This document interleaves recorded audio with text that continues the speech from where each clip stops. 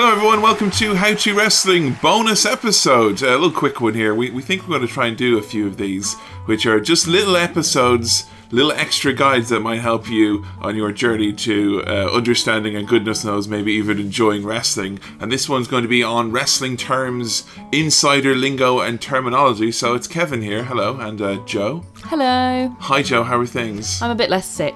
Yeah, and you sound much better. Yes. You only tend to notice these things once you've heard someone on a podcast and you're like, oh yeah, actually, now you. You heard me wheeze my way through. Are you looking forward to talking about some insider terminology? I am. I'm very, very excited. I hope they're very silly. I mean, well, it's something interesting about insider terminology is, do you think it's something that's rather off-putting for new wrestling fans getting in? Oh, absolutely, yeah. No, it was definitely something that I found quite hard to pick up in the early days. People can speak entire sentences and they can make no sense to normal human ears. Well, that's the thing. I was listening to the Attitude Era podcast the other day, and I got some of it, but it's the occasional sentence which was just like a completely different language. Usually someone we're talking about something that's normal, then we're talking, and then it's suddenly and then this guy hits a suplex and he doesn't know how to work it. He doesn't sell the arm. He's a monkey and he should get out of here and go back to that territory. He'll never work in Florida again. The booker has the take. That doesn't make any sense, really. No, it doesn't. Can you repeat that now and translate for? No, but I'm sure I can get the general point across. The point is, we're never working Florida again. That territory is bust. I thought just to emphasize this. We mentioned briefly in the first episode one or two terms. Yeah. What ones do you remember? I think we talked about heel and face. Do you want to describe those? Heel and face, yeah. So heel is a bad guy. Yeah. The villain. The villain of the piece. Villain of the piece, yeah. And the face is the good guy, and that's short for baby face. Yeah. And then there are other versions of baby face I learned, such as white meat baby face, which is for the American style good guy. Oh yeah, the old kind of wholesome good guy. Yeah, the more traditional. Yeah, White Meat Babyface isn't the name of Joe's new hard rap game. White Meat Babyface. Gross. I want to be with sick. Loads of gang signs, and a hat. We know that there's no such thing as a brown or a dark meat babyface. But you can have. There was another one we had, didn't we, for alignment, began with a T. Oh yeah, tweener. Yeah. That's an adorable one. I forget already what does that mean? Tweener was someone who's kind of in between face and heel. Oh right, yeah. So those are the two main ones. I think. Are there any other terms that you're aware of? Kayfabe. Kayfabe, of course, which is canon. Canon. That's the easiest way to describe it. The story. Yeah. Of the piece. There's one which I use a lot in day-to-day conversation. I've been told by Adam from the Attitude Era podcast and Sam from Cinema Swirl particularly say that I say this all the time. Is it shoot? Yeah. Yeah. Shoot. Do you know what shoot means? Yeah, no, I use shoot, I think, now. I picked it up from you. I'm pretty sure I used it to my mum the other day. That's amazing. Yeah. What does shoot mean for the people at home? So shoot means real. Yeah. Yeah. And you can use shoot as both an adjective and a verb. So right now, me and Joe, we're recording this in our shoot living room, okay? So this is a shoot. They could say this is a shoot. Right. This is real, you know. So that's important. Do you know what the opposite of a shoot is? A work? Yes. Yes. Very good. I wasn't sure about that one. That's very good. I thought you were working me there by the way you were carrying on. No, I was shoot. Yeah, you were being shoot. Exactly. Yeah. Work is basically meant that it's make-believe. Right. So kayfabe is a work, if you know what I mean. Because, kayfabe is you convincing you it's real. And if you're worked by someone, it means that they've convinced you it was real. If a wrestler has ever done a very dangerous move and you thought that they were actually hurt and they weren't, then they've worked you into thinking. Tricked is basically how work could be used. So is it just in relation to other wrestlers, or is it to the audience in general, or just anything? Usually it can be used, like in wrestling, it could be used in all contexts. Would it work in the context of being trolled? Could you replace it with, oh my god? If you're working everyone, you can be a troll in a sense. Yeah, you could view it like that. But I mean, in wrestling, here's the thing to know, right? I'm talking face and heel and shoot and work here in the context of describing wrestling matches. Wrestling fans, and to a much larger extent, wrestlers themselves, will use these words in real life. Oh yeah, I'm sure I've heard you use a lot of them. Shoot dinner is a term that's been used, as in my actual dinner. As opposed to your work dinner. Yeah, or what a heel, when someone does something racist on Twitter, for instance. I know, I've referred to people as a heel. Yeah. But I think those are the 4 main ones. If you know those 4, and you're just starting out in wrestling, you've got a decent enough handle, I think. You can hold a basic, normal conversation. Work, shoot, face, heel. You at least know when someone's trying to deceive you if they tell you afterwards. Yeah. But sometimes those words can be used very confusingly. I mean, for instance here, do you want to help me translate this Hulk Hogan tweet from a while back? No, it's not a full stop or an admission of racism. Good night, Hulkamaniacs and jabroni marks without a life that don't know it a work when you work a work and work yourself into a shoot, marks. What? Say it again. Good night, Hulkamaniacs and jabroni marks without a life that don't know it a work when you work a work and work yourself into a shoot, marks. Okay, I think I could possibly translate that if I went by bit. I think I could work it out. But that just seems so tangled. Work a work. Work a work. Okay, so I think he means work in the normal sense, non-wrestling, when you work something. I think what he means here, when he says work a work, he makes a work happen. It means that he's putting forth, say, on a show that it's a work, like, oh, this what I'm doing is fake. Okay. But the admission that it's fake is itself a work. A double fake, if you will, a double bluff. You're telling the audience what you're actually doing, but you're actually not. Okay. Which, unfortunately, has happened far too often in wrestling for my liking. Really? Yeah, where like they try to make you think that it's real, but, you know, we all know, like, hate to break it to you, lads, we're on to the game. We know it's not real, you know? Right, what we're going to do is, from various sources online, including Pro Wrestling Torch, some people over at Reddit, some help on Twitter, and good old-fashioned Wikipedia, I've compiled what I think to be a pretty darn definitive list of wrestling terms and their context. I think, you know, there might be some other ones that might not be on the list, but I think these are ones which might reasonably be used. I'm not using ones that haven't been used like 100 years or something. Alright, good. It's not a history test then. Do you know why wrestling has this weird lingo? No. Is it to hide from the police? So they don't know. Is it so non-wrestling fans don't know what they're talking about? Basically, I think the roots of it is wrestling has its roots in the carnival, the traveling carnival in America. I see. So carny, which, you know, the actual speak, the language which they would use so they could speak to each other, it was like kind of a form of pig Latin. Yeah, makes sense. So they could speak to each other, which meant that the people that they were ripping off for the audience wouldn't know. Mm-hmm. And a lot of this terminology and the reason why it has all these words, like kayfabe was a word that was used in carny as in kind of to try and trick the audience about what you were doing. It was misdirection or whatever. Okay. So a lot of the terms which we will be going through have their roots in like way old-timey carnival times. Okay. Which is pretty interesting. But the reason, why wrestling would have this kind of code or hidden talk was so that they could have this secret language that us non-wrestling folk, us muggles, wouldn't understand, okay? Mm-hmm. So that's kind of where a lot of it comes from. A lot of old-timey wrestlers will use this lingo a lot more to kind of maybe harken back to a bygone era. Ew. And there will be some wrestlers now. Like if I went up to Steve Austin now to say we hypothetically met him at a podcast convention. Okay. We're like, hey, Steve, remember when you were working me? You know, God, you know, what a mark I was. If you started talking wrestling terminology like that, he'd probably think you're an asshole. Okay. But amongst wrestling fans, it's okay, it seems. Right. So, I thought you said wrestlers were quite into doing it, though. They are, but I think they think it's their thing.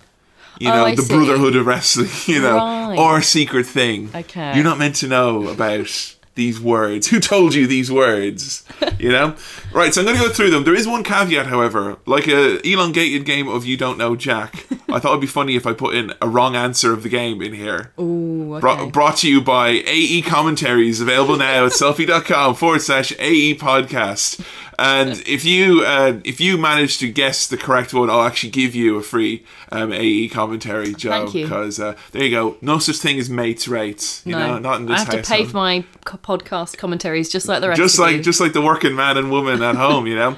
So if you can guess which one is wrong, okay. I'll be much interested. Although having a look through here, because I used to think a lot of these were self-explanatory, but they're not, are they?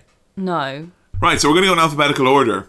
Okay, I think that might be the best way, and we'll try and use it in a sentence if we can. Okay. You know, for proper US Spelling Bee National Championship rules. Right. Okay. So starting off with A's. A show. Could you guess what an A show is? A show, is that a really good show? Yeah. Yeah. So like Monday Night Raw is the A show for WWE. Oh. Because Okay. that's kind of like their... Oh, so it's more like an A-list equivalent rather than A+. Well done, you've done a good job. that was an A show. No, you would be more like, this is the A show, because this Oh, is the I main see. the Gotcha. kind of show. So, yeah, using a sentence, obviously then Raw is the A show. Of course, wrestling would have to have this. I would not include this normally, but it is actually one that is used. Abortion. What? An abortion. If a storyline or something that was meant to transpire in the ring doesn't come off or is completely messed up, that was the old term that was That's used for that. still used. Some people would still use that, yeah. Fucking hell. Okay, if you're listening to this podcast and you're still using that word, don't. Yeah. Stop. You know what? Train wreck. That's... Well, actually, no, that's still quite like something lighthearted, like a train wreck. You know, a terrorist atrocity. You know, and something. a plague. Yeah, that might be good. But yeah, that refers to. So Jesus, that's really bad. I don't want. Do I have to use it in a sentence? I think I get the idea. You get the idea. I'm not going to use it in a sentence. Here's a big one now. This is one which you'll hear a lot, and this is one which I'd say I'd be guilty of using a lot. An angle. Oh, is that when they have like a plan involved? Well, basically, it would refer to like a storyline or just kind of a series of events, as in like a feud. It would be like an angle, basically. What's Seth Rollins' angle at the moment? Well, he's the champion. He's trying to hold on to the belt. Oh, you know? I see. Okay. So an angle is just kind of like someone's story or like the plan for them, as you mentioned. Over the next few while. So you will hear people refer to angles a lot. Yeah, I'm pretty sure I've heard that one a fair few times. Even though they mean storylines, whatever, people in wrestling will always say angle instead of storyline for whatever reason. Right. Art vandal. Art vandal. Yeah, an art vandal.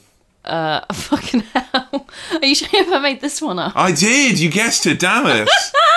I thought I might be able to sneak that one past you. It's just too silly. Yeah, I was going to say it was someone who steals another wrestler's gimmick. Oh, wow. I thought that was quite good. I thought maybe I gave it away because it was too similar to Art Vandelay from Seinfeld. It is quite similar. That's good. You've had your coffee today. You passed the podcasting test.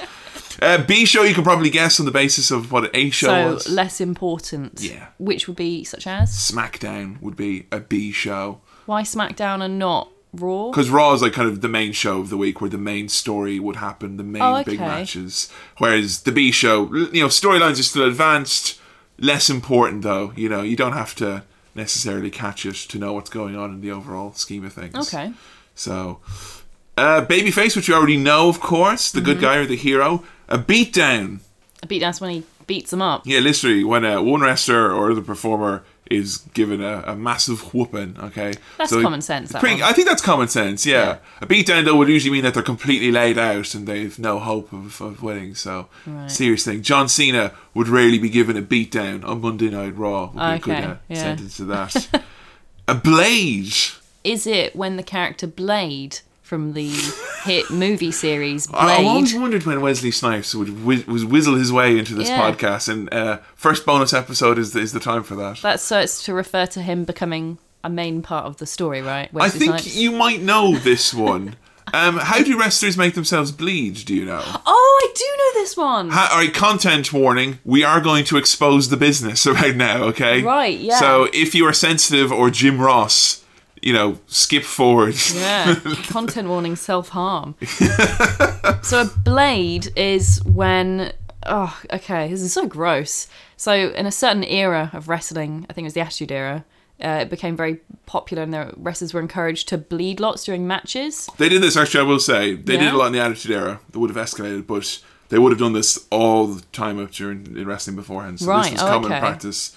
More prevalent in the Attitude Era, like some of the stuff we've seen, definitely. Yeah. But definitely would have still been used before then. Okay.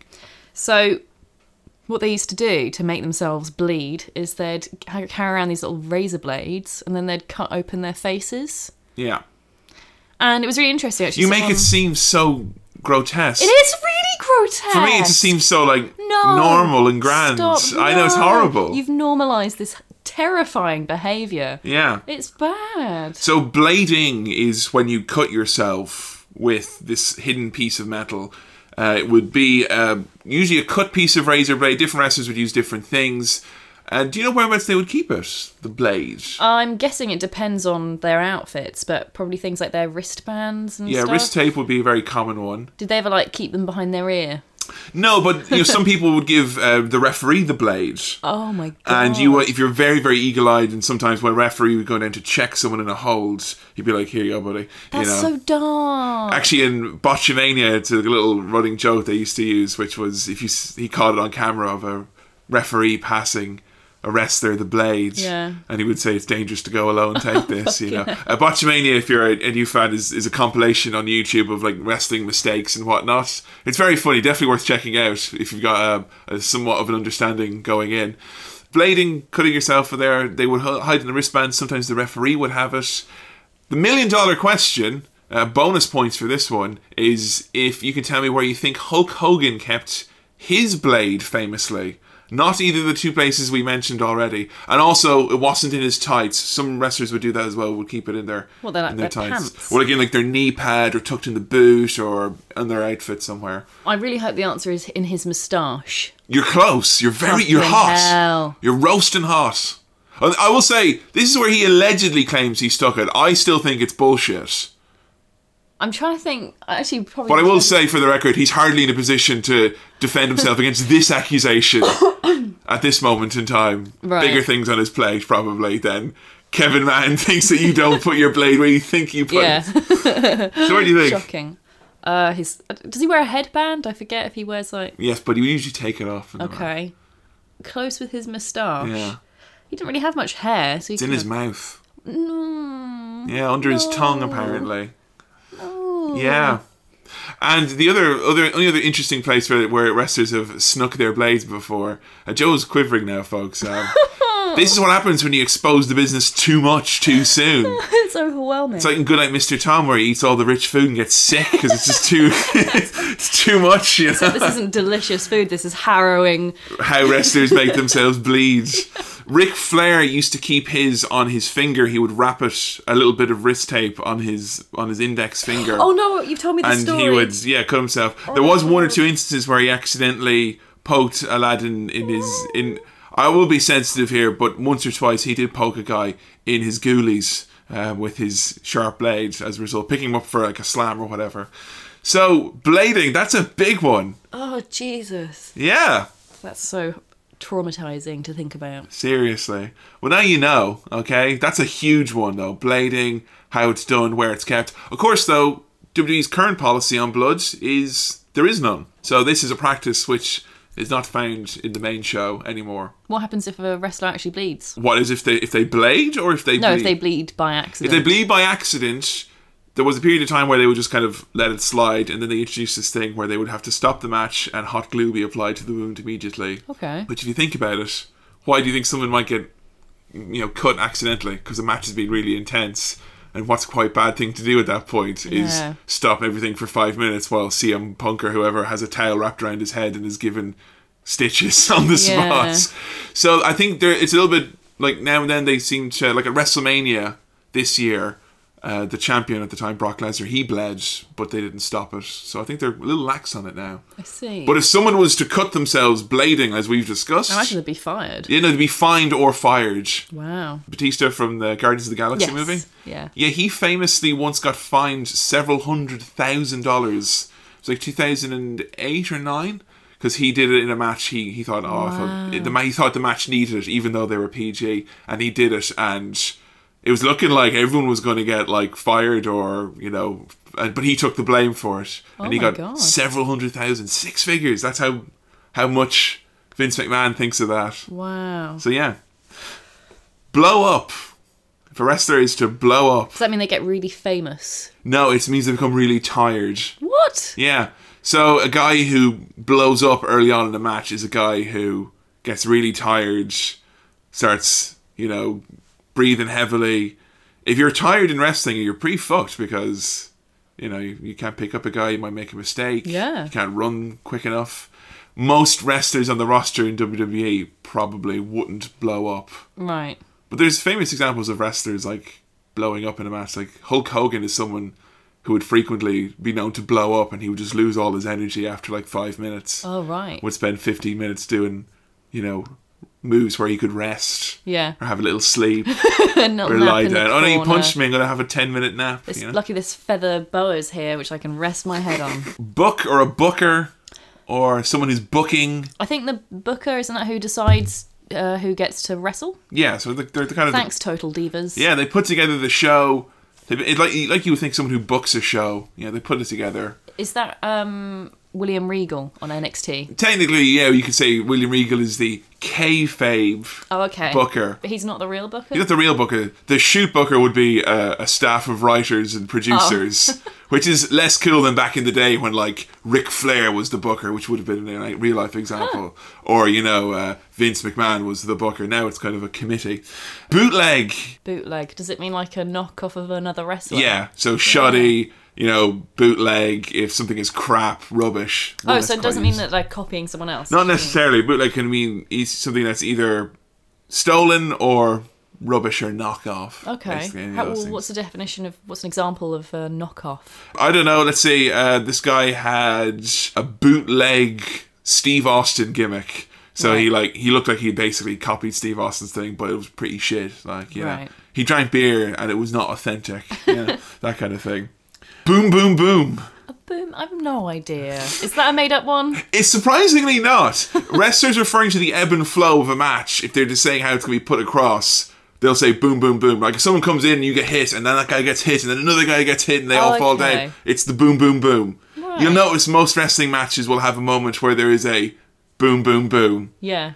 But like wrestlers, when they're putting together their matches, if you can hear it sometimes, if you see footage of it somehow, sometimes it could be like another language. Like you come in, you give me the heat, boom, boom, boom. Then I cut you off, I give you the heat, boom, boom, boom. It's just like what? I can imagine. It's like music. Gordon Ramsay telling people something to boom, boom, boom, boom in the kitchen. It's just simple ingredients. Chicken boom, in, boom, boom, boom. Then you have frittata. It's how simple is that? One you might hear a lot: boys, that will refer to as the wrestlers. Right. Cough, cough. Male-dominated industry. Yeah. The boys were in the back talking about their match. That's an example of using that. Pretty It's a bit sexist, isn't it? Well, yeah. Well, they are referring to usually men all the time. I don't think there are lady wrestlers going, me and the boys were in the back. Yeah. They probably refer to themselves as the girls. I'm not sure. Yeah. But yeah, something you might hear wrestlers say as an accusation: you're not one of the boys.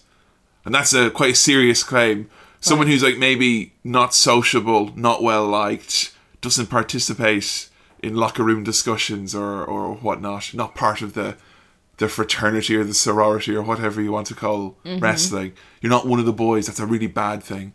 Some of the big famous wrestlers might be accused of not being one of the boys. Brock Lesnar is not one of the boys. Okay. For instance, because he's would have his own dressing room and stuff like that. Right.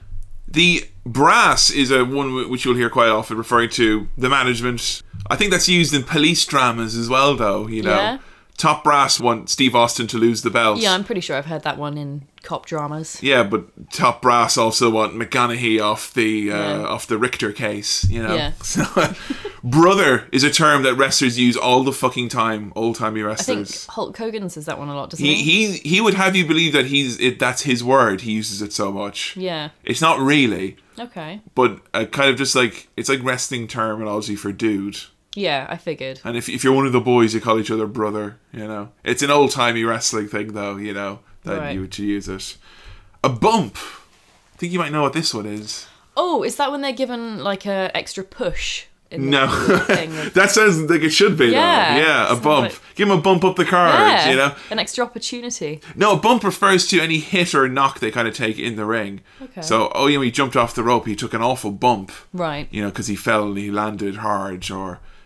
any time you land on the ground That's what in the ring. my mum calls it as well. Really? Yeah. Everyone does. Oh, did you fall over and get a bump? Someone might say in wrestling that, oh man, Adrian Neville is an amazing wrestler because he bumps his ass off. Meaning that in a match, he will have lots of moves done to him. He'll land a lot. He's quite active, Wrestlers who don't bump a lot would be ones who are kind of more concerned about self-preservation than putting on the most entertaining show. So Right. some would say.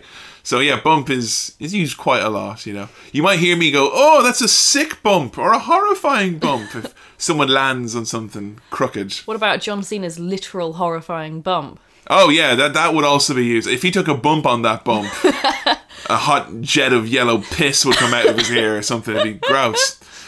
Bury. This is a huge one. Bury. I'm gonna bury you, Joe Graham. Yeah, I assumed it was B-U-R-Y and not B-E-R-R-Y. Yes. I'm going to bury, I guess I'm going to beat you and then It can involve that, yeah. bury and then make you not famous anymore. It's basically, bury just means to do things in such a way that makes someone come across as being like really shit. Like say you're really excited about a match, your favourite wrestler is for, just say for argument, your favourite wrestler is Steve Austin. Okay, and Steve Austin comes out to wrestle his match and he loses the match in like 10 seconds. And then after the match, 3 guys come out and beat him up. Right. And then he's been carried away to the hospital and someone like runs over his car or whatever. Okay. I mean, that would be an example of burying someone because you're making him look hopeless, weak, shit, no value. Okay. If someone's being buried, it's basically the people in the back want you to not make this person seem in a good light. Right, gotcha. And wrestlers, with the politics, as we've discussed, will often accuse each other of trying to bury someone. Oh, okay. You know, like a big star, like in kayfabe or no, in IRL, in real life. shoot life? Yeah, as in you should try to bury me by making me look shit in this wrestling match by not making my moves look good or being uncooperative. Huh. So burying is a heinous act. Right. You will hear a lot of internet fans though use this term like at the drop of a hat. Yeah. As in, who's your favourite wrestler, Joe? Probably Seth Rollins. Seth Rollins loses a match, okay, and then someone might go, "Hey, they're burying Seth Rollins. Right. He's been buried." Obviously, as we know, wrestling is a story when everyone's got an arc with ups and downs. Yeah. And just because you maybe lose one match doesn't mean, or even if you lose 2 matches, doesn't necessarily mean that they're going to bury you. Right. But wrestling fans seem to think it happens an awful lot. So does it kind of mean about ruining their image? Yeah, basically. Okay. Burying is like ruining someone's brand. Right. Okay. It's whatever the opposite of a retweet is. It's taking away glory and luster. The business. I think that one seems... I'm guessing it's self-explanatory and Yeah. it means the wrestling industry. Yeah, and if you're serious, you refer to this business. The biz. You know, this biz. And I think only if you're in the business are you allowed to say this business. you Okay, know? so again, if fans say it to someone... Yeah, I say it ironically all the time. Yeah. I did this really short little wrestling thing with the band Fight Like Apes a few years ago, and there were some indie wrestlers involved. And jokingly, because I had a sum total of like 6 hours of wrestling experience, I like come backstage and read news that some wrestler was injured, and I'd be like, "This fucking business, it swallows you up, it spits you out, brother. This fucking business, I hate it." So I think business is an awesome word. Triple H will always use the word business. Yeah, I'm pretty sure I've heard him say that. Yeah, when he's like, and they'll use it in kayfabe, they'll use the word business. Catchphrase of one of the main bad guy groups, The Authority, is what's best for business. Oh, yeah. Referring to the greater good, which Yeah. I think is quite a fun play on it. The card is the lineup of a match. Right. So, but I think that's used in all combat sports, so you may have known that one already. To carry someone. Does that mean if they're like, say, in a tag team and one of them's really shit, Yeah. or not necessarily even a tag team, any match, if Yeah. someone's really shit and you make them look good? Basically, yeah. Yeah. So someone who might be very good at carrying someone is like, I think we mentioned in like episode 1, Ric Flair could carry me probably to a Yeah. match, even though I'm not very good. It's a good thing to be able to say you can carry someone, you know. People would criticize John Cena saying that he had to be carried through a lot of his big matches, but again, it's one that's used quite a lot. Okay. Comeback, I think, is obvious what that is. Dark match. I know it's not when Vince forgets to pay the electric bills. A dark match. Some wrestlers hoping to get into the WWE might be evaluated in a dark match. Oh, does that mean like a test match to see if they're any good? Yeah, or a match that happens off camera. Yeah. So it can either be usually someone getting a tryout or someone just local they're having a look at. Yeah. Likewise, at most of the big shows that they tape, they'll have a match after the cameras are off for the audience to send them home happy. usually where John Cena gives a bad guy 10 finishing moves and leaves on top of the world. Right. Usually a little dark. It's only like, quick little thing at the end, just a little post-credit sequence, basically. A draw is one which obviously a draw in a match is no one wins. Yeah. But a draw can also refer to how much money that they've made. Okay. So Stone Cold Steve Austin would be considered one of the top draws of all time. Oh, yeah, no, I've heard this. Yeah, because he made a lot of fucking money. Or, WrestleMania is in Texas this year. That's going to be a big draw for that city, that kind of thing. I wonder how many of these would also work as general sports terms. I mean, I don't know anything about any sport, really. I think a lot of these would work as I worked as like a cold caller in an insurance company for like 3 or 4 months. Right. And I would use a lot of wrestling terms. And it would kind of work. Not all the time. How? Well, I once told my boss that you don't want to mess with some of these marks who are all sizzle and no steak. For fuck's sake. I think he liked when I referred to the people we were selling pensions to as marks. But, Jesus. but I was just using it, because it sounded... I hadn't seen The Wolf of Wall Street yet, so I thought it was the best thing I had. But I think... I know maybe in boxing a lot of these terms might be used. Yeah? I don't know if people will refer to as someone being a top draw in footy. I swear I've heard it before. Yeah, I think a shoot has a different meaning. It might be something even to do with like theatre. Yeah. Actors being draws. Here's an important one. Someone who recently passed away and has this term named after him. Named after the late Dusty Rhodes, who was the father of Goldust and also on the main roster Stardust, Cody Rhodes. The Dusty Finish. Oh, I've heard that used recently. I was wondering what that Yes, a Dusty Finish is not a finish where everyone needs to get vacuumed up afterwards. A Dusty Finish is one where, say, like the good guy wins, and it's like, yay, arm is raised up, that's it. But something has happened in the decision of the match that causes a second referee or an authority figure or someone to come out and change the decision. So to like make you think that the good guy has won, but then it's been something else. Oh, okay, yeah. So a Dusty Finish might be Seth Rollins lost the World Championship to Adrian Neville on Raw. Oh my God. And Adrian Neville holds up the belt and it's like, holy shit, he's won. Can you believe it? But a second referee comes out to reveal that Seth had his foot on the rope or something. And that meant that it didn't count. And then Seth quickly rolls him up and gets a 3 count himself. Okay. That's a Dusty Finish. The bait and switch.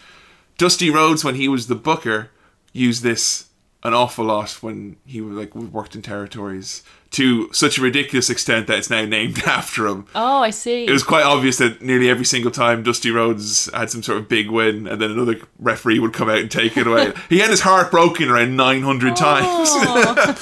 A feud, I think you can probably guess what that is, A finishing move is usually someone's move which indicates that they're planning on ending the match. Right. This is something you've had difficulty with, finishing moves. I still can't really get my head around. I don't know how people recognise different types of moves. We will do a bonus episode, I think, on just moves. Yeah. Or some sort of guide. Because, I can't get the hang of it. I mean, I know suplex, but even that I get confused with other moves. Well, yeah, you only know that because there's a city named after it. That's literally the only reason. I watched Brock Lesnar do it to Seth Rollins 13 times in a row. Like, I've kind of hammered it home at this You know point. what it looks like. Yeah. Thanks, Brock.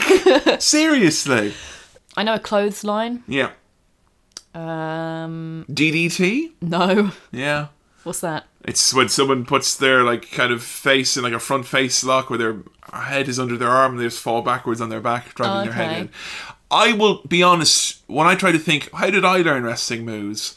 It was probably from playing lots of wrestling games and making my own character and going through all the moves for my guy one by one and previewing them to see which ones I liked. Oh, I think that's how I learned them. And that just from attrition from listening to wrestling announcers call them. But most wrestling announcers don't call the moves. No. They might call the finishing moves.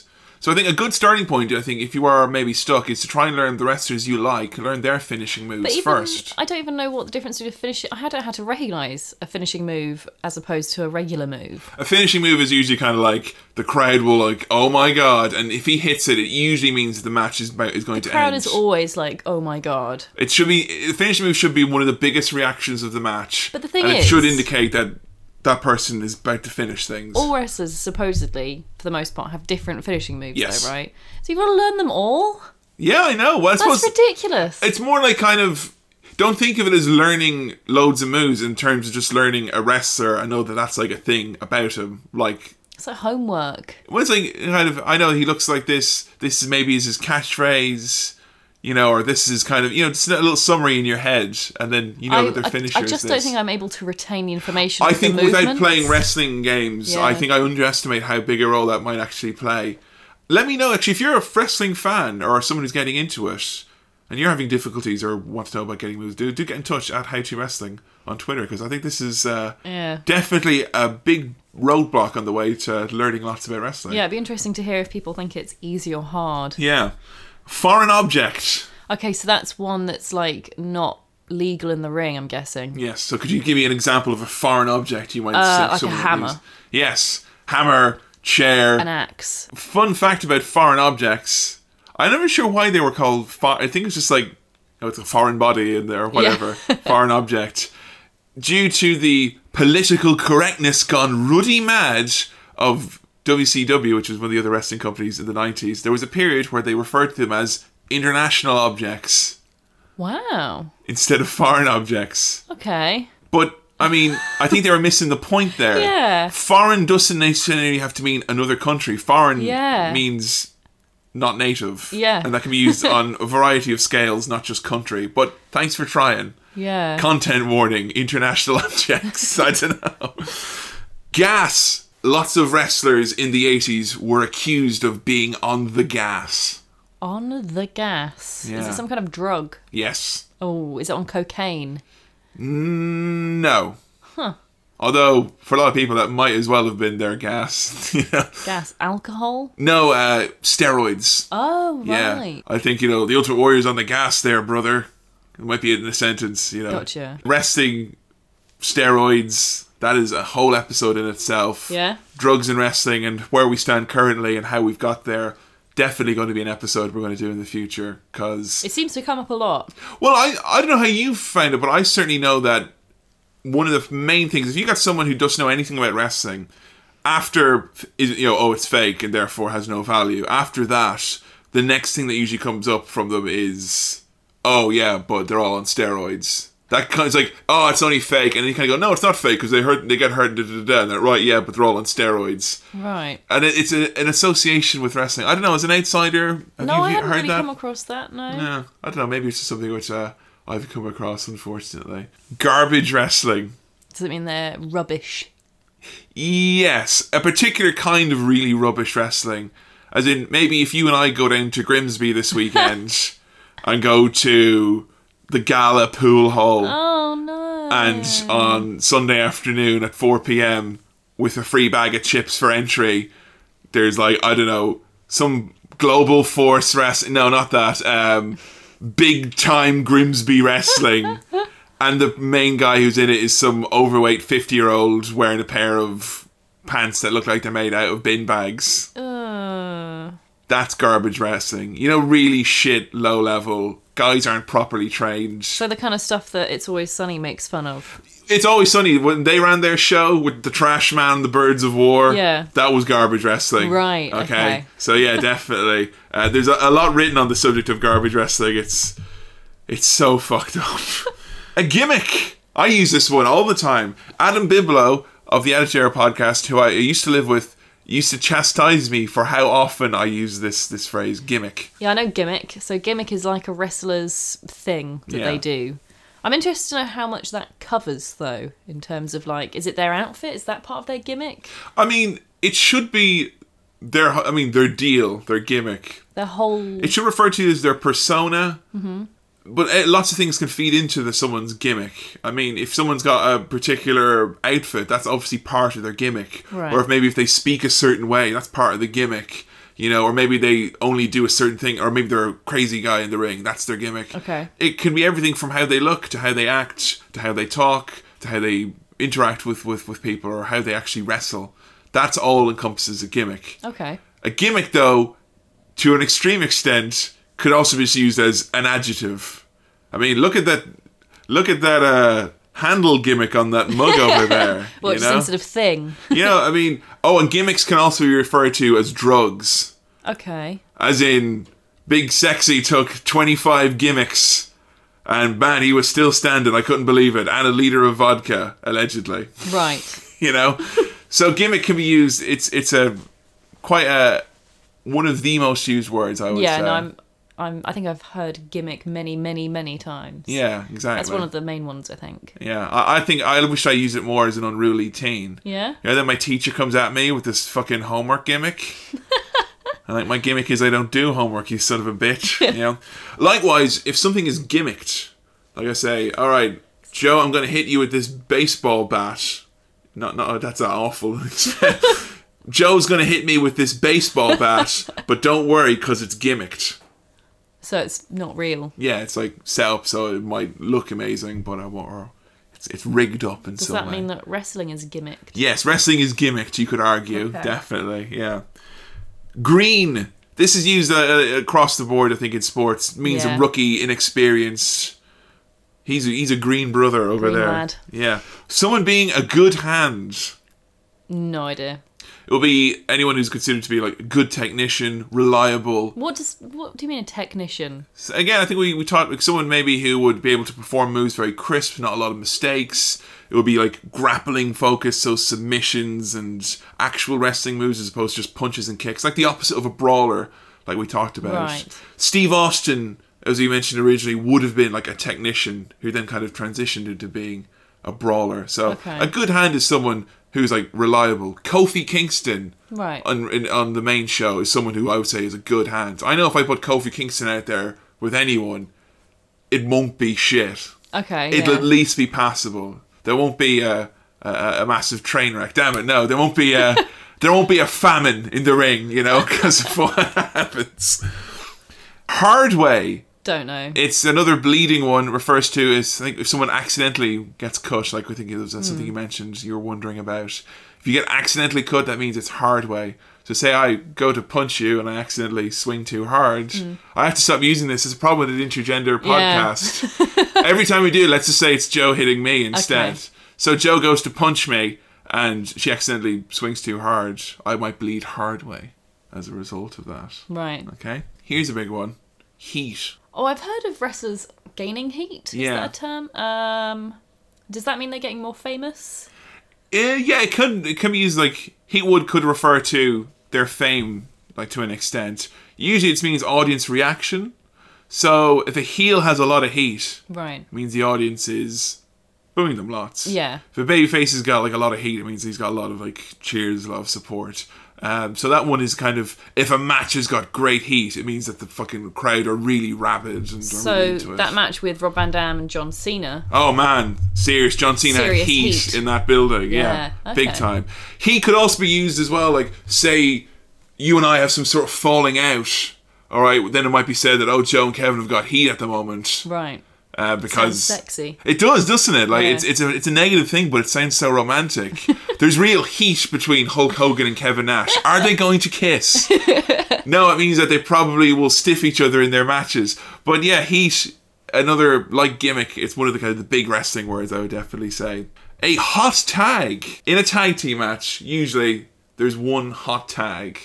Does it mean the sexy one? The really sexy tag. I'm guessing it means when they're really strong or powerful or do fancy things or something and you know they're going to be entertaining. Yeah, I mean, when someone gets tagged in and they kind of completely clear the ring. Yeah. And they like, say the good guy's been beaten down for like the whole match. Then he finally, the audience is like, oh, come on, please tag him. Yes. Does that mean is Roman Reigns a hot tag? Yes, definitely. Yeah. We're researching for the Shield at the moment, and you've definitely seen a lot of Roman Reigns hot tag. What happens when Roman Reigns gets the hot tag, Joe? He gets tagged in, he just clears everyone out. And usually goes, makes lots of grunty noises. Kind of like a cow. Yeah. Cow like a cow noise, like a cow would make. Okay, here's another good one, and this one I think is probably one of the most important ones. I've said this a lot, but there's a lot of terms, and a lot of them actually are used quite frequently. To job, to be a jobber, or jobbing. Oh, okay, so I know what a jobber is. Yeah. A jobber is a, not particularly famous wrestler that's come up onto one of the main shows or something like that. Yeah. And fought a more famous wrestler. Yeah. What do jobbers tend to do, though? Lose. Yes. So if you're going to job tonight, if you're told that in the locker room, what does that mean?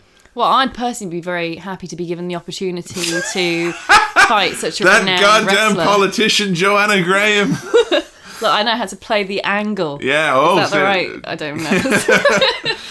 But yeah, no, I imagine some people could get upset about that. Yeah, so jobbing means like if you're doing the job tonight, it means you're losing, you know. And like they've played off that in wrestling. Like there was a group of wrestlers during the Attitude Era who were called the Job Squad because they knew they lost all the time, and the T-shirt said "Pin me, pay me, 1, 2, 3, 4 life." Wow. Because they always lost, like you That's know. kind of cool. I It's like that. really cool, and Yeah. it's quite funny, like to hear that.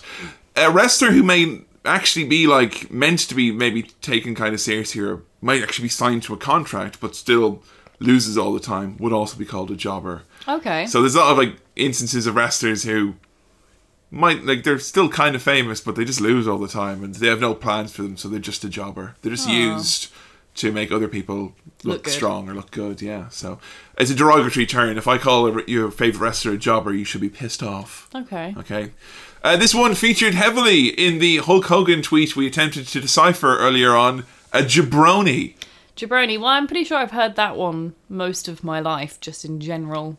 It's used on It's Always Sunny in Philadelphia quite a bit. Mac calls people jabroni a Yeah. lot, which I love this term. I don't actually know what it means, though. Does it mean like... It just means like, jabroni means like a loser. Okay. So, and it was something that would have been used a lot in the 70s and the 80s to like that wrestlers would use to describe people that they didn't like. Okay. But The Rock, who's obviously someone we'll be doing an episode on as soon as we can, folks, is someone who used that a lot in the 90s. He would call people jabronis. You know, that was his thing. It was quite funny. He kind of popularized it. Gave it like a second life almost. I can imagine him saying it. Lucha Libre. Is it a wrestling company? No, it's I've heard a of it. style of wrestling. There is a company Right. called Lucha Underground at the moment, which people I think have Maybe I'm mentioned. getting confused with that then. Yeah, Lucha Libre would be referred to as the style of wrestling in Mexico. So in Mexico, a lot of high flying, a lot of flips, a lot of moves off the top ropes into the outside. It's about pace, quickness over something like, say, guys hitting each other hard. So does that mean that the wrestling style that I really like from NXT, the sort of Adrian Neville type thing, is that count as that? It is, but I think the style in NXT is a little bit more hybrid between that and Yeah. kind of, you know, they're not going to do like chops and kicks and kind of like, oh wow, that looked really like, you know, like a real, like an awesome kick-ass suplex. That might happen less so in Lucha Libre than say it would in like a Japanese wrestling. So I'm not sure if you would, how you take to Lucha Libre. I think you'd like it though, because of, you know, there's guys that are in masks. It's really cool. It's a unique style. Definitely how to Lucha Libre is something we would that'd be really interesting. definitely do. That'd be really interesting. And here's a really big one, and one which was used around 20 times in Hulk Hogan's tweet mentioned earlier. A mark. A mark is something I've heard used many times. Yeah. This is usually a term of derision which will be used. It can be used against wrestlers, can be used against fans.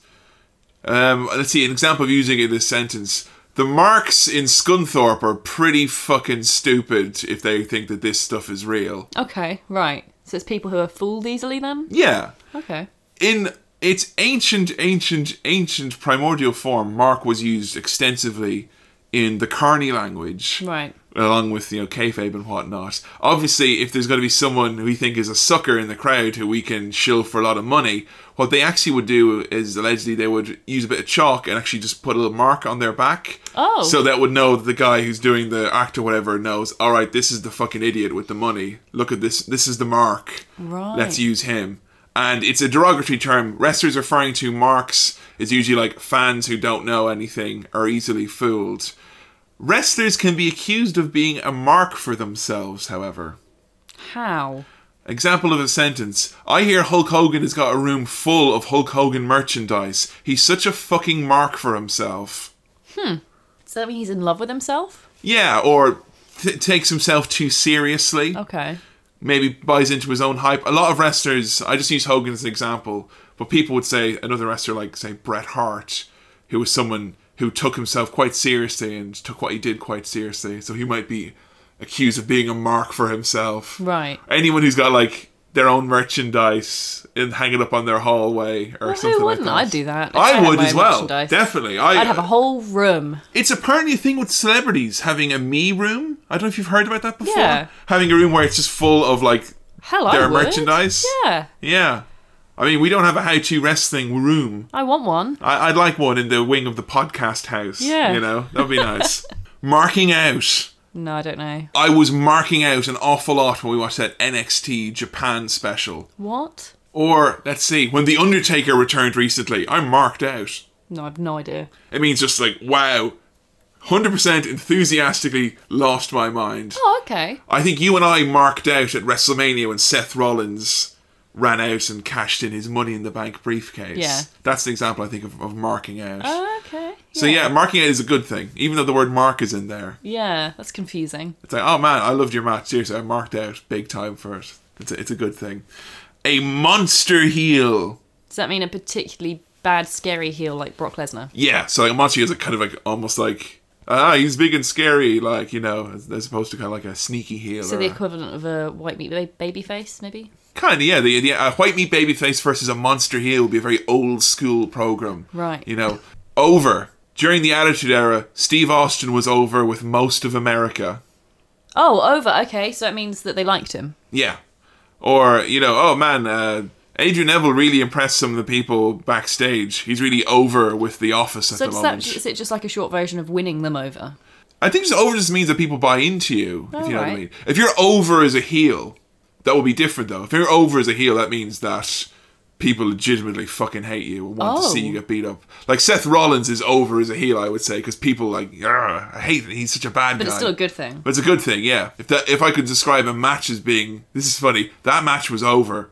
That doesn't mean that it's finished. That means that it was Not really over, well received. over. Yeah. Doesn't that get confusing? I've never been confused by it, but only speaking to you now have I realised the absurdity of this lingo. Yeah. I swear this happened in Frasier. I swear to God now, this one, if you hadn't guessed it earlier, I thought this is the one you would have thought was fake, but a potato. For fuck's sake. I don't know. I have no idea. Use it in a sentence. No one potatoes me, motherfucker! I still don't know. Can you use it in another origin of word? We actually used it in the editor podcast once. It was like, goddamn, like Bradshaw and Vader, it was a fucking potato factory. A potato refers to a blow, a punch or a kick or whatever in wrestling that actually hits you for real. Oh. It's usually meant to be not on purpose, but they can be. So Vader, if I remember my wrestling history correct, Yeah. he did a potato.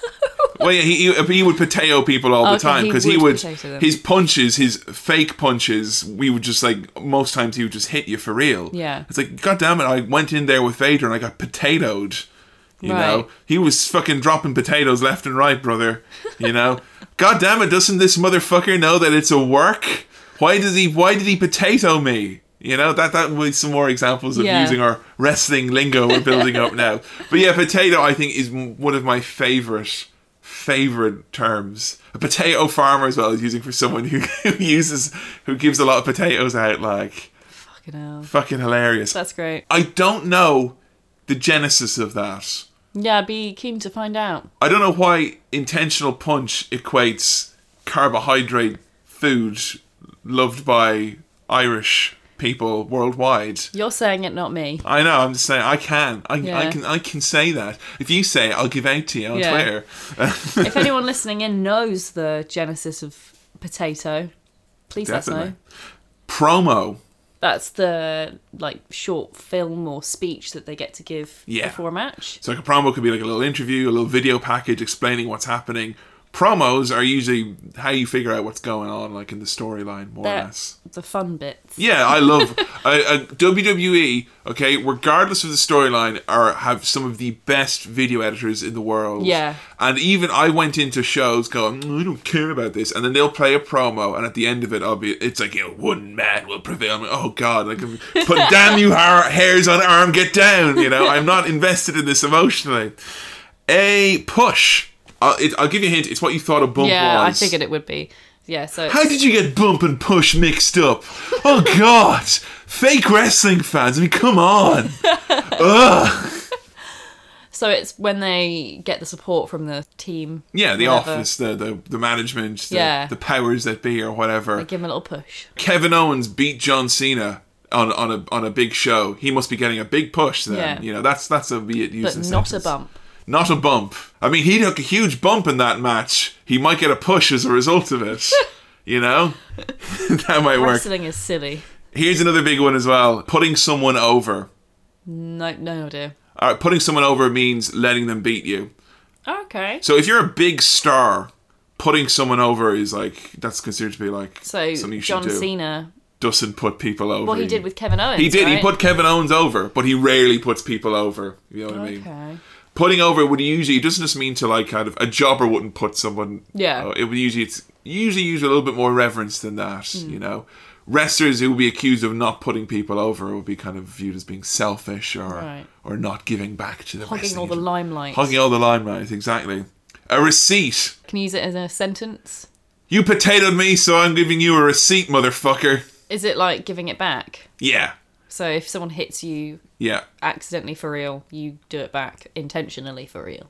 As in, myself and Billy Keeble were working the Fresno territory, and during the match he hit me with a potato, and motherfucker busted me hard way. The next night in Reno, I said, here's a receipt, you sorry jabroni, and so I hard-wayed him himself. You know, that Half of that is still nonsense to if me. you go back and listen to the episode, though, you should be able to piece that all together and translate it bit by bit. But yes, definitely, a receipt is paying back. And that can be used for anything, as in like, oh, you played a trick on me, well, here's your receipt. I'm playing a trick on you. Okay. You know? Now that you know what half of this means, this could be quite easy, but a ref bump? A ref bump. Is that... Well, I know what bump means now. Do you know what the referee is? I know what the referee is. A referee bump. Oh, when a wrestler hits a referee. Yeah. For real. And usually that's part of a storyline. It's used an awful lot in WWE. It's during the part of the storyline of a match where like someone's winning, but oh no, the referee's been knocked out, so they can't pin them and win the match. It's used a lot. Almost too much, some would argue. Billy on the Attitude Era podcast, once on a pay-per-view, counted the matches that had ref bumps. Oh. And it was like in 8 matches, 7 of them had ref bumps. Wow. So if you try to view that as a plot device, imagine if in The Walking Dead, you know, there were 8 times they used this one plot device. You know what I mean? It would seem kind of ridiculous. A rest hold. I got blown. Oh, you know this one? I think I've got a good idea for a guess of what it could be.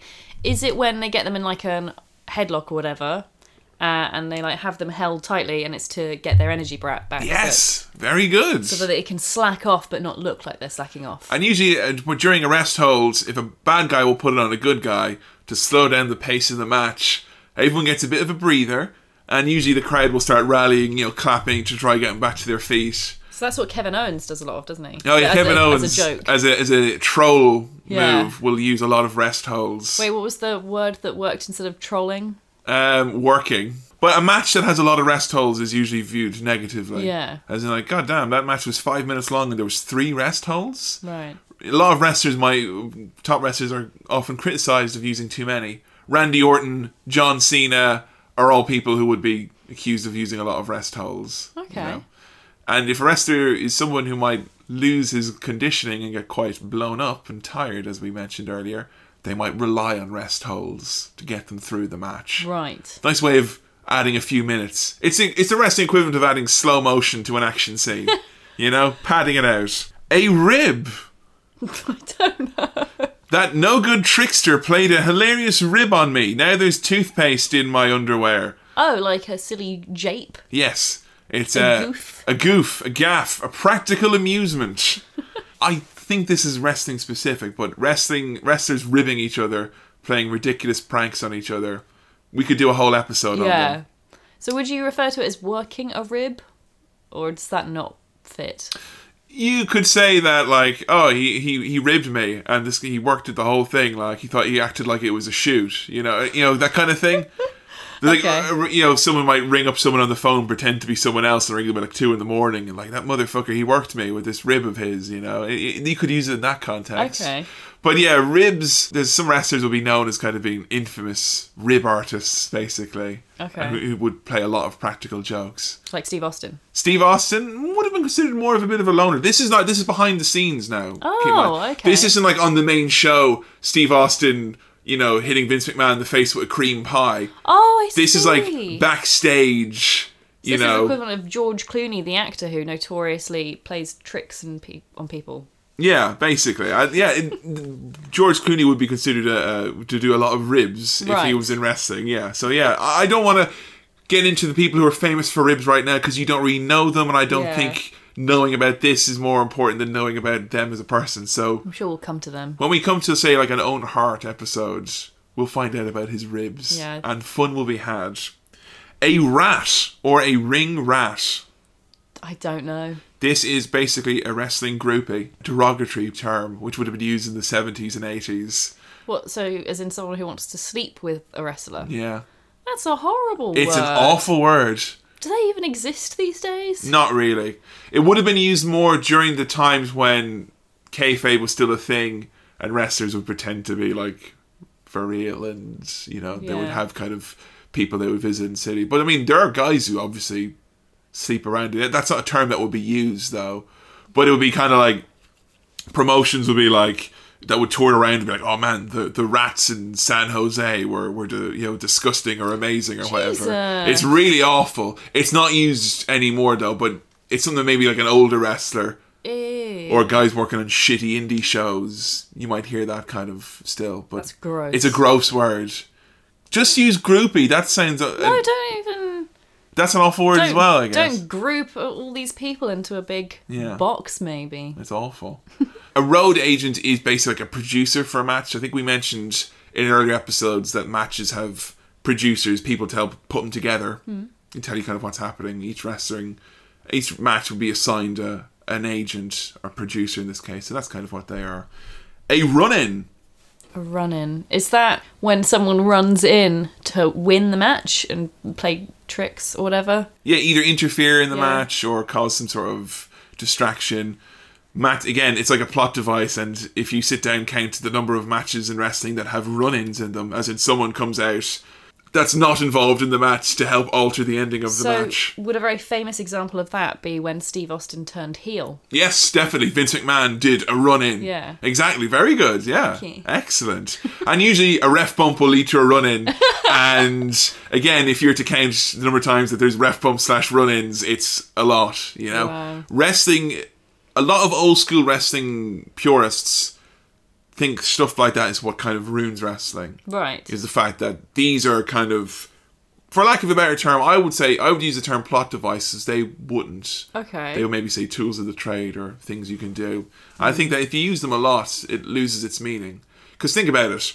If one time this year someone runs in on a match, say it's the main event of WrestleMania, and someone runs in and costs someone the championship, you're going to think that person is a scandalous dog. Yeah. Because there's thousands of matches this year, and one time, one person ran in and caused it. What? In Japan, for instance, a run-in would be like, what? Oh, because it's not done very often. When people do it now, it's kind of like viewed as being like, whoa, how could you run in? That's not... What in wrestling, every show, 2 or 3 times, you'll see a run-in. Yeah, that's And I common. think you've got a point, I think, that it's overusing it. Yeah. So you're going to kill a character in every episode of The Walking Dead. Oh, wait, they do. Never mind. A sandbag. Steve Austin sandbagged me, so I potatoed him as a receipt. Sandbag? Does it mean knock out? Sandbag is someone who's uncooperative. Oh. So if I'm trying to pick you like up... Like limp, like a sandbag. Yeah, basically. Right. If I'm trying to pick you up to fucking, you know... I remember reading about this in Mick Foley's autobiography. Ah, brilliant. I remember I learnt that word. Yes, I think he talks about a wrestler called Mil Mascara sandbagging him. Which that could mean everything from being uncooperative when I'm trying to pick you up for a move, you won't work with me. Yeah. Or when I do a move, you make it look like shit. Right. You know... No selling might be another way of saying that. Where, like, say I do a big devastating move on you, it doesn't actually hurt. Yeah. Maybe. It just makes a big noise. But then I get up straight away and I'm like, you're no selling it. Okay. You're making me look weak. You're making the fans think that you're invincible and I'm shit. So it's quite it's a heinous accusation. Okay. It's a bad thing. This is another one which I think is so ridiculous. A schmoz. A schmoz. A schmoz, Jerry! Can you use it in context? Kramer, I don't know where you're going with this schmoz. We should put the kibosh on it. Sorry, I will use it in a non-Seinfeld context. A schmoz. We couldn't decide who was going to win the championship match, So Vince and the bookers decided that we would just end it in a schmoz. Still don't know. A schmoz is just like a non-finish. Like loads of people run in, they throw the match out, it just ends. So when it gets really silly. Like for instance, we watched Battleground recently, a pay-per-view for WWE. And the main event of that, it was meant to be Brock and Seth. Yeah. That match didn't end with one person winning. It just ended with someone running in and then the match just being inconclusive. Yeah. That's a schmoz, technically. Okay. Or say if just 10 people run out and just start, it's a big brawl and it goes crazy. It's a schmoz. It can be used as a distraction technique if they've kind of put themselves in a situation where neither man can really lose. Oh. Because it might be like, oh, if this guy wins the match, it'll be good for his character, I guess, but the other guy really can't lose any more matches this month, and vice versa. We'll just end it in a schmoz. That means no one has to lose. If we use a schmoz a lot, though, again, it's a plot device that's used. Then it can get dull and repetitive. Yeah, because then if you have a lot of schmozes, it means that, hey, don't bother watching the big shows and the big matches because there's nothing conclusive happens and it doesn't matter really who wins or loses, does it? Yeah. Because the match is going to be a schmoz. So, again, one which people would say WWE might use a bit too much. Dirt sheets. They sound fucking disgusting, don't they? Well, it sounds like something you'd put down to protect your carpets from paint when you're decorating. Some may do if they subscribe to a print copy of the dirt sheets. Using it in a sentence, I only went and spoiled the big surprise for NXT tonight by reading the spoilers on the dirt sheets. So newspapers or news results? Sites, results. Okay. Would most famously refer to, I think you've heard me listening to, when I cook, I listen to Dave Meltzer. And his Observer Wrestling Radio thing. It's just like the insider scoop. He knows people, the news, the goss, the scandal. Yeah. Back when wrestling was very closed, people didn't like the dirt sheets because they thought it exposed the business and you're not meant to know about backstage comings and goings. Say, for instance, if a wrestler is getting on poorly with backstage management or something big has happened you're not meant to know about, you might hear on the dirt sheets the real story behind what happened. I remember someone tweeting in saying that I should become a mark and not a different word, which I can't remember what it was, but it's basically the gist of the message was that you shouldn't find out too much about wrestling because it can ruin the magic for you. I think the best way to put it is this. I'm not using this as an example of the best fucking surprise ever, okay? But if you and I had went on dirt sheet websites before we watched that Battleground pay-per-view, okay, you probably would have found out that The Undertaker was coming back. Right. And you would have sat down watching that show, knowing at the conclusion of that main event that The Undertaker was going to come back. Do you think you would have enjoyed the show less as a result of that? Yeah.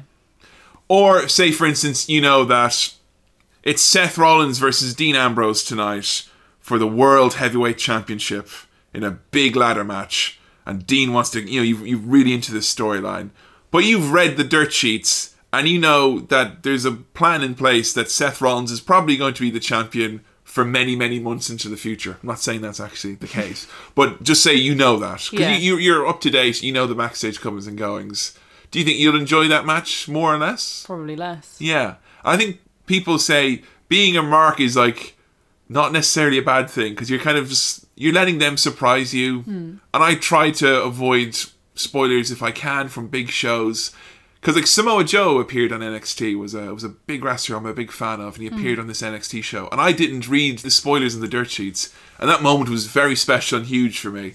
I think letting yourself not be 100% informed of everything. Yeah. Hey, let's not read this leaked script of Game of Thrones season 6, guys. Let's actually, So avoiding spoilers, basically. Yeah, that's really what it is. Does Twitter count as a dirt sheet then? No, but Twitter it all filters down from the dirt sheets. Okay. Dave Meltzer will report something on his website, which he's got through, journalistic means. Yeah. Which will then probably be passed down and copied and pasted on a million shitty news sites. Not all dirt sheets are the same, folks. I mean, Meltzer's site is good.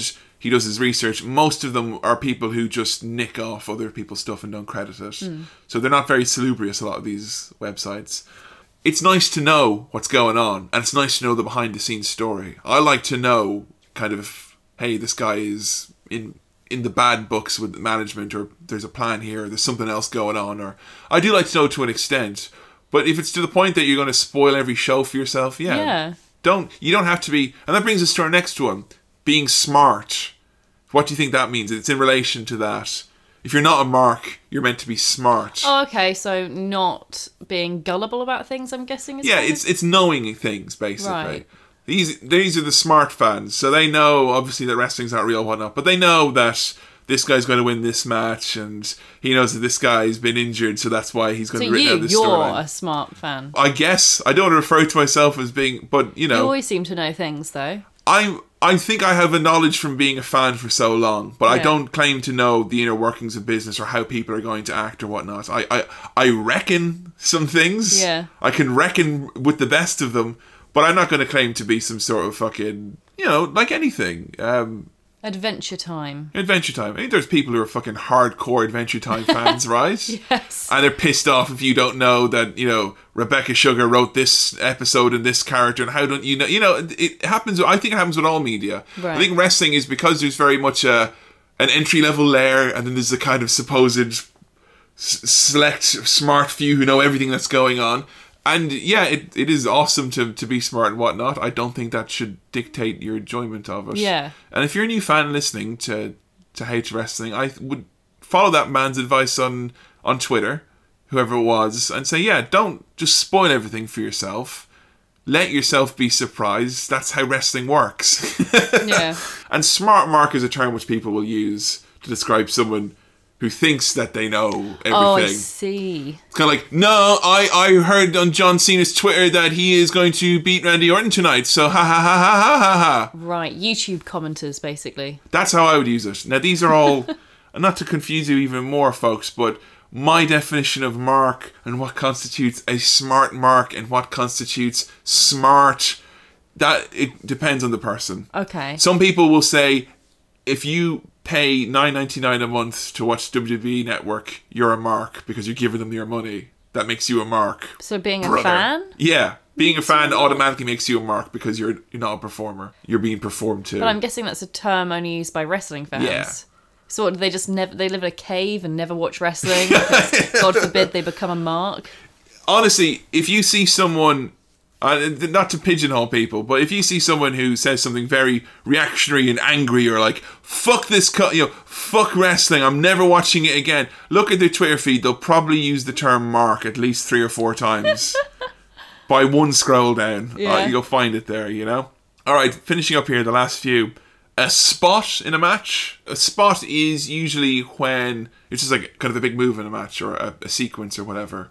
Like, oh, he did that spot where he bounced off the ropes and then flipped backwards. Oh, okay. So amazing spot there, Right. And a spot you can also use being like a quick time event.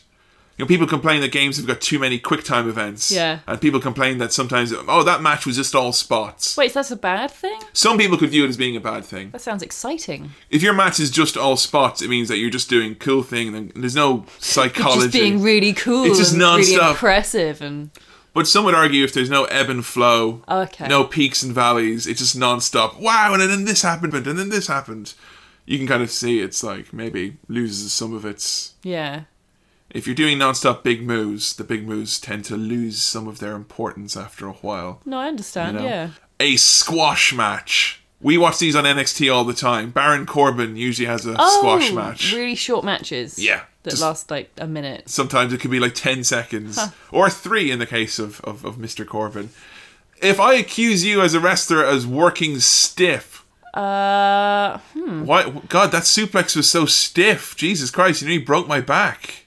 Hard? Like Yeah. really aggressive? Yeah. Steve Austin would be accused of being stiff. Right. Mick Foley coined Playing the term. rough? Kind of getting into it a little bit too much. Right. You actually hit me a little bit for real there, maybe. Some potatoes, maybe, as a result of this stiffness. Mick Foley coined the phrase in his autobiography, that moment it hit me harder than a Steve Austin comeback punch. That would be... Stiff is usually not a good thing. Right. If you're stiff, I don't want to wrestle you, because you're going to hurt me. A strap. Championship belt. Oh, the title. okay. He's got the strap, Right. Guess what? Vince McMahon hates if you call a championship title a belt. What? It's not a belt, goddammit. What is it then? It's a championship title. Okay. A belt holds up your pants, allegedly. Oh. A championship title is a symbol of excellence. So does he hate strap even more then? That would be one that would be used amongst management and wrestlers. Yeah. I'm getting the strap tonight. Can you believe it? Maybe we should book John Cena to win the strap. Okay. Yeah, that's best for business. That kind of thing. A swerve. Oh, okay, I know a swerve. Do you? Yeah, a swerve is when you think something's going to happen, but then they, like, do something else. Yes. Swerve is like basically the old switcheroo. And it's like a, what? I didn't see that coming. Very popular in the late 90s, in the Attitude Era. Synonymous with Mr. Vince Russo, who's someone we'll probably have to do an episode on. Oh, yeah, we've eventually. had a few requests for how to. We Vince have Russo. How to Russo. How to so. Vince How to so. A swerve would be like, was used a lot back then because it was just kind of like, oh man, I thought he was with him, but he's with him? So is doing a heel turn the same as a swerve? Can often be, yeah. Okay, Like, you don't see it coming is the most important thing. right. You know the famous clip of Vince McMahon pulling off a mask and going, "It's me, Austin!" Oh, Yeah. son of a bitch. That's a swerve. Right. In other companies, it kind of got a bit ridiculous, though. They're almost trying too hard. Yeah. And WCW in the late 90s, the commentators would just use that word over and over again. It's a swerve. There was once I remember watching a show I watched and he went, "There are swerves, and then there are swerves, but needless to say, we have all been swerved tonight." I want you to start a new podcast called Cinema Swerve. Cinema Swerve would be an amazing crossover episode. Yeah. Oh man. Calling it now. Calling it now, definitely. Last two then, worker and work rate. They're kind of linked. Are they linked at all to a work? No, actually. Okay. Which is, yeah, you'd think they would be. So worker is not someone who's actively deceiving you. But Seth Rollins is a hell of a worker. He wrestled 6 times this week. Oh, so he's really like dedicated and tenacious and Wrestles a lot. wrestles. Oh, right, okay. You know. Or his work rate was incredible because he took like 10 bumps in that match. So John Cena, would he count as, because he's very hard? I would say definitely John Cena's got incredible work rate. Definitely. Okay. Referring to specifically like in the match, it would be someone who's like doing lots of cool moves. It takes a lot of bumps. Yeah. You know, that kind of thing.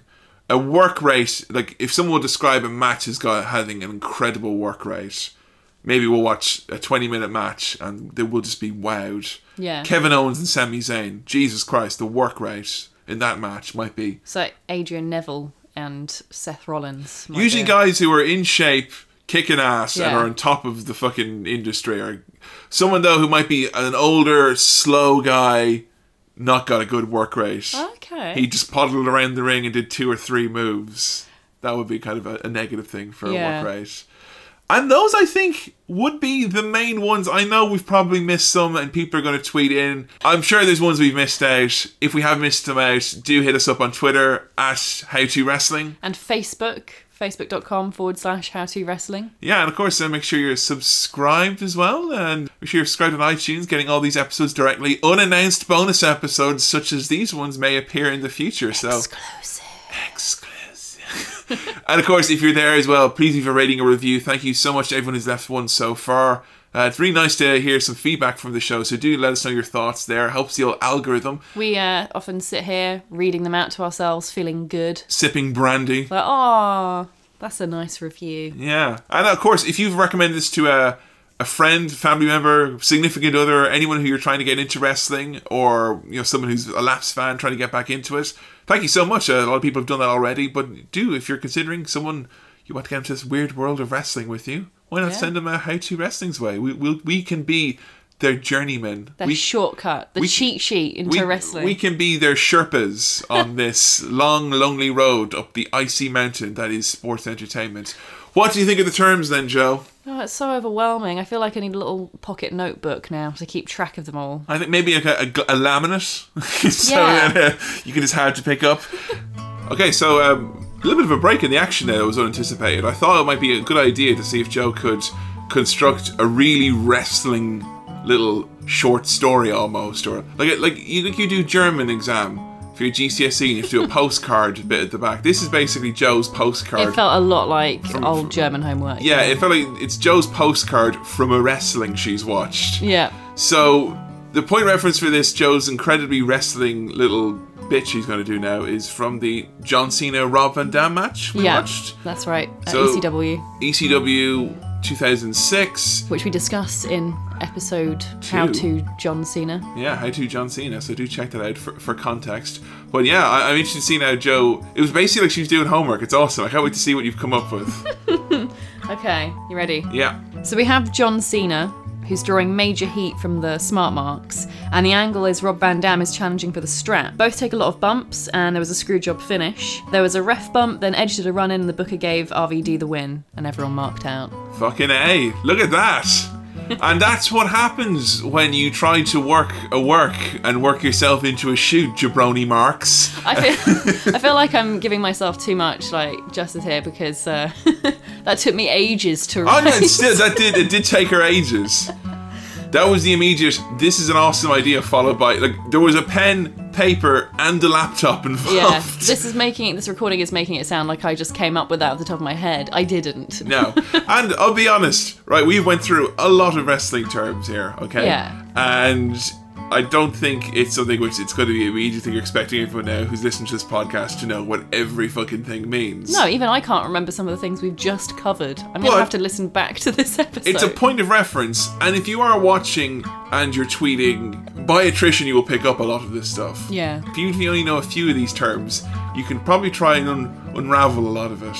And if you're unsure, just ask your friends at How To Wrestling and we can translate any wrestling lingo, okay, with the exception of a Hulk Hogan tweet, because maybe I just don't think that I have those skills. But yeah, that's some wrestling lingo. If you are a new fan or someone who's just learning a lot of terminology and you've constructed your own sentence like Joe has just there, tweet in, let us know. I'm interested to hear experienced, knowledgeable, expert wrestling fans sending in their elaborate sentences too. A lot of this list, I think, is subject to interpretation. We'll probably get tweets of people saying, no, a mark is this, or no, this is what happens when you work a shoot and shoot a work, you jabroni mark. You know, it's inevitable. It's just meant to be kind of a guide, I guess. I hope it's been of some help. It was fun doing a bonus episode with you, Joe. Yeah, I like bonus episodes. Let's do more. Yeah, now Joe's head is crammed full of knowledge and content. Feels painful. It does. I think we need to, loosen the latch at the back and let your swollen brain just kind of, lounge out a little bit. Drill a little hole. Well, it's been fun doing this. It's goodbye from me, Kevin. Goodbye from me, Joe. We'll see you next time in another episode of How To Wrestling. See ya.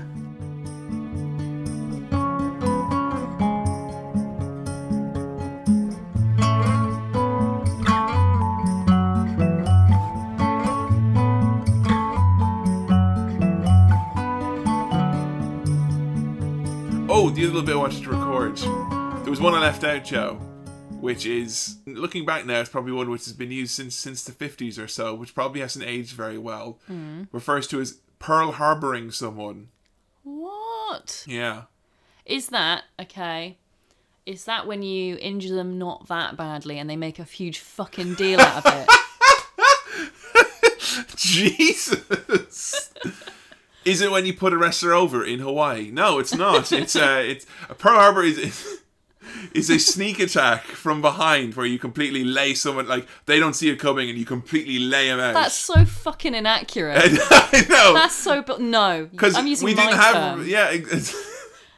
When wrestlers don't have radar, this kind of thing happens. Completely, no idea. I have a funny feeling that when we watch some classic 80s stuff, you're going to be shocked because the commentators literally use it as and then Hogan Pearl Harbors Savage. Jesus. And then he Pearl Harbors the $1 Million Man. It's ridiculous how US-centric that is. Yeah, very much so. Wow. Not a good term. That's just so... to use. Putting your fingers in your ears and going, la la la la la la. Yeah, there's a little bit of that, I think, when you're doing wrestling terminology.